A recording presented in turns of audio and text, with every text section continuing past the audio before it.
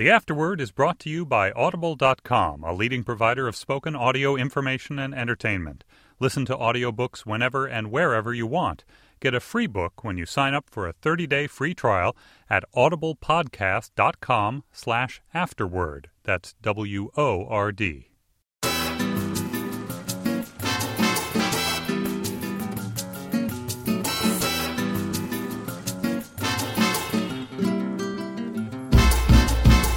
Hello, I'm June Thomas, welcoming you to The Afterword, a Slate podcast in which I talk with the authors of new non-fiction books. But for the last podcast of the year, we're doing something a little different. Rather than talking with an author, I'm talking one of the people who makes it possible for us to get our hands on those books, a bookseller. My guest today is Fred Bass of New York's famous Strand bookstore. His father founded the business, and he's been working there for more than 50 years. More than 60 years. More than 60 years. Thank you so much for coming into the Slate studio today. No, thank you for having me. Not at all. You said more than 60 years. Tell me about your involvement with the store. It was founded by your father, Ben, I believe. But you've worked there, as you say, for more than 60 years. My dad started the store in 1927. It was a small store on 4th Avenue. At that time, there were 48 bookstores there, mostly used bookstores, and most of them small. About 56 years ago, we lost our lease and moved it over to Broadway, and we only took the front part of the main store there. So the store that you're in now is the store that you moved into then? Then, yes, but we only had the front couple of thousand square feet, and over the years I gradually kept stealing space from my landlord until he finally gave in and just sold me the building. We used to occupy 5 floors in the building. Now we only occupy 4, 3.5, which are retail space, and we moved one of the floors to a warehouse in Brooklyn, and we have a second warehouse there because we outgrew the first. So you keep growing in this business. I think the books are breeding. Yeah, well, I think that in my apartment for sure. Do you have a sense of how many books you have in your inventory? Well, we boast about 2.5 million books, but I'm never taking the time to count them, and I'm not going to. Yeah, don't start now. If I do, the IRS will step in and start saying they got to be worth something. Not until you sell them, right? That's right. So how is business between the internet and the chain stores and e-books? It feels like independent bookstores like the Strand have been under a lot of pressure over the last several years. Well, it is challenging. I'd say the e-books have helped us. I think they've helped us in a little way because I think they're stimulating people reading more. And in that way, they've helped us. Of course, they've hurt us, too, because they've stopped buying hardcovers, but then they go on to read other things that they can't get on e-books. Right. They can't get everything on e-books, which is surprising. I mean, how much material is not available. Right. So we keep getting customers in who keep wanting the books. And we actually have a section selling real books for less than e-book prices, which is done very, very well. The Internet has helped us. We sell tons of books through the Internet, and it has made us control our prices, which is good. I mean, so in the sense that it's always possible to see what other sellers are. That's right. We can see what the books are priced and everything else. It's helped us with our buying, and we're very happy with it. We're doing very well now. We've worked very hard to do it. We've made a lot of changes and streamlined the operation, try to make the store more customer-friendly, and we've even put candy up front. Yes, I was telling Fred that the other day I went into the Strand, and for the first time ever, I only brought candy. But I just needed some dessert. Oh, okay. Now, books are often cheaper at Amazon, for example, or at other online venues. Is there another reason, in your opinion, that book lovers should continue to patronize independent stores? It's awfully hard to decide whether to read a book just from a description. You really want to see the book and feel it and open it up and sometimes read a couple of paragraphs on it to see if it catches you, if the style is right and things like that. And you do have to go into independent bookstores to do it. I mean, it's just it's the only way. You can blindly order books on the Internet, and fine. They're helping to sell books. I love it when Amazon and Barnes & Noble sells a book because somebody's got to sell the book first before Strand gets their hand on it. And we're essentially second-hand, although we're bargain books, and we do sell a lot of new books at discount, too, because that's what our customers are asking for. Right. So we want to have the book in stock, so we do order a lot of stuff that's popular and you sure in do. demand. But we keep more to the intellectual stuff and to the good, nice, classy art books. Exactly, wandering through the art section is a great pleasure. And the new books, generally, it's about a 20% discount, is it? No, it's a 10% discount. 10%. We tried 25 and we just couldn't cut it. The cost of handling the books and everything else, and so we had to cut it back to 10%. You guys always know what can work and what can't work. You have such a big sample all the time. Well, part of it is that we get the reviewers' copies in, which is our really test base for everything, and we get the reviewers' copies sometimes 6 or 8 weeks before publication. Right. So that gives us a test of what they are, and we can actually see the books with the reviewers' copies. Mm-hmm. And I've got a great staff. They really have a good feel for what's in demand, and they keep up with current events. And it's 240 people working in the store. It's and they're good. Yeah, they're good. I'm very blessed with that. One of the unusual things about the Strand employees, as you say, nearly 250 of them, is that it's a union shop. Yes, we are unionized. We were unionized, I think, 36 years ago or 40 years ago. And does that have any particular effect on the store and how whether people stay working at the store? Yes, we have a lot of long-term employees that have stayed there because of that. The store has made the store more stable, that's for sure. And there's a better direction in the store. It's actually taught our managers how to handle the employees and what they have to do. Yeah. And there's no nonsense about it. Same token, employees working for us can't really get away with anything because there are rules that they have to follow. Before I was unionized, I was very loose and people got away with murder with me. Now we have to be a little stricter, and it's working, and the employees like it that way too. At least they know where they stand. Exactly. Clarity is a very soothing thing in everything. And you also mentioned the review copies, just in case people have never been to the Strand. In the basement, there are thousands of books that I guess you pick up from magazines such as Slate, actually, and it's kind of part of the New York publishing ecosystem. Publishers send review copies to magazines, many more than they can ever deal with. The Strand picks them up and sells them for half price in the basement. That's right. Yes. And that's a unique thing to New York, pretty much. We've been doing that for many, many years. Right. We actually get them throughout the country. Oh. So it's not only New York. We have books shipped in from all over. I mean, even the West Coast, which surprises me. But many reviewers get a lot more books than they can handle, and they just don't have an outlet for them. Yep. And we buy them up, and we recirculate them. And it's the price the publishers pay for getting free publicity. Exactly, exactly. And, one of my reviewers was telling me they got 50 or 60 books a week and picked out 8 or 10 they would look at and review maybe 2 or 3 of them. Right.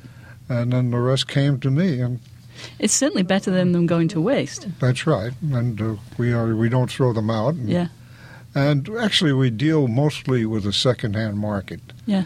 And many of the customers who buy those review copies would not ordinarily go out and pay full price for a book. Right. They'll wait till they get a bargain on it. So we don't hurt the publishers too much. So no, the Strand, as you said earlier, began as a used bookstore, but now it has both new and used. That's true of a lot, or some at least, of the great independent bookstores. Powell's in Portland, Oregon. It used to be true of Black Oak Books in Berkeley, I think still is. Obviously, that requires a certain expertise. Buying and selling used books is its own thing. It would be tough for other stores to sort of start doing that, right? You really have to have a background and a feel for the books. Most of the buyers I have at the store have been doing it for 20, 30 years. And they just know by touch and feel, this is a book we can sell, this is a book we can't sell. We know the subjects. And then because of the computers, we can check our inventory rather quickly and see what's selling and what's not selling. So a combination of those things work out very well. One of the things about books that makes them unusual in the world of retail is that almost all of them have the retail price printed on them. Is that something that you have been aware of in the book trade, that, this is this weird aspect of our business, that the price is right there and it kind of limits your flexibility? Well, for many, many years, books were fair traded.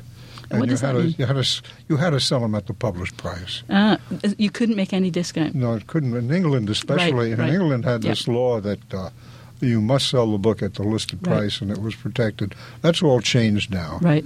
And it changed in America way, way back. You can discount and sell it for any price you want. Right. So if you put a published price on there, at least you have a basis for what you're doing. And that now it appears practically on 99% of the books that are published. There are still a few publishers that hold out and don't do it.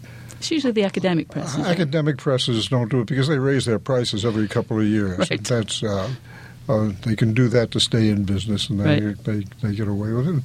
And some of the very fancy publications and limited editions and things like that. I want to let you know that this month, The Afterword is sponsored by Audible.com. They're offering a free audiobook to any US listener who signs up for a new 30-day free trial. Audible has more than 100,000 audiobooks available for download, as well as audio versions of newspapers and magazines. Membership also includes free access to the daily audio digest versions of the New York Times or the Wall Street Journal. This week, I'd like to recommend a book that I read after learning about it in Slate's roundup of Stafford's favourite books of 2012. People Who Eat Darkness, the true story of a young woman who vanished from the streets of Tokyo and the evil that swallowed her up, by Richard Lloyd Perry. It's a true crime book about a crime that occurred to a young Englishwoman living in Japan, but it also deals with the victim and her family, the investigation, the prosecution, the criminal, and the process of covering it. It's an amazing book, and it's available unabridged on Audible. To get your 30-day free trial, which will allow you to download People Who Eat Darkness or one of the other books available on Audible, go to audiblepodcast.com/afterword. If you use that URL, the Afterword will get credit. audiblepodcast.com/afterword. I'm talking with Fred Bass of New York's famous Strand bookstore. I know from my own time working in bookstores that sidelines, which are often more profitable than books, and a potential draw if your store has a particular speciality, can be very helpful to the bottom line. At the Strand, you have a lot of New York items, stationery and Strand gear, bags and other items with the Strand logo on them. How do you feel about those items? I mean, they are a huge amount of free advertising. All over the world, those Strand bags are seen. Well, I think they're great. I mean, right now they're reaching 15 or 17% of our sales. Really?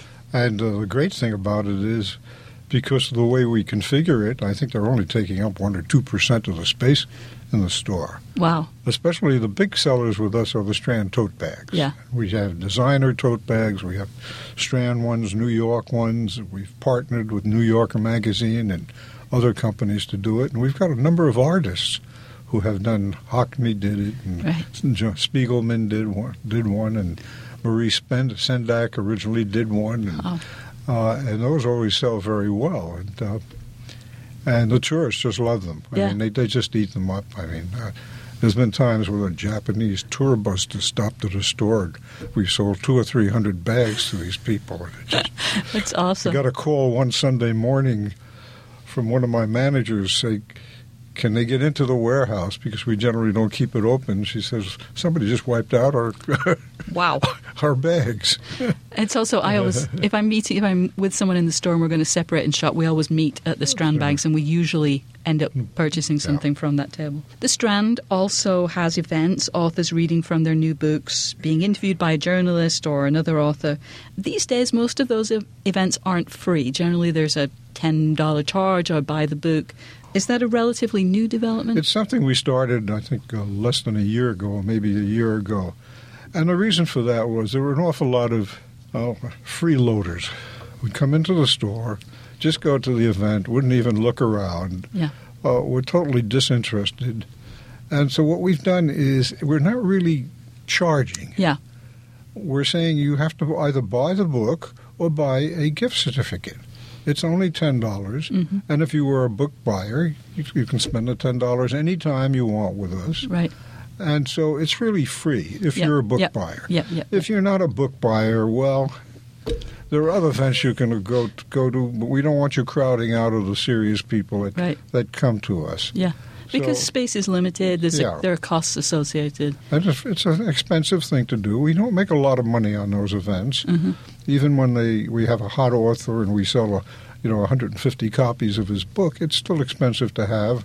We've got to keep extra staff going and things like that. Yep.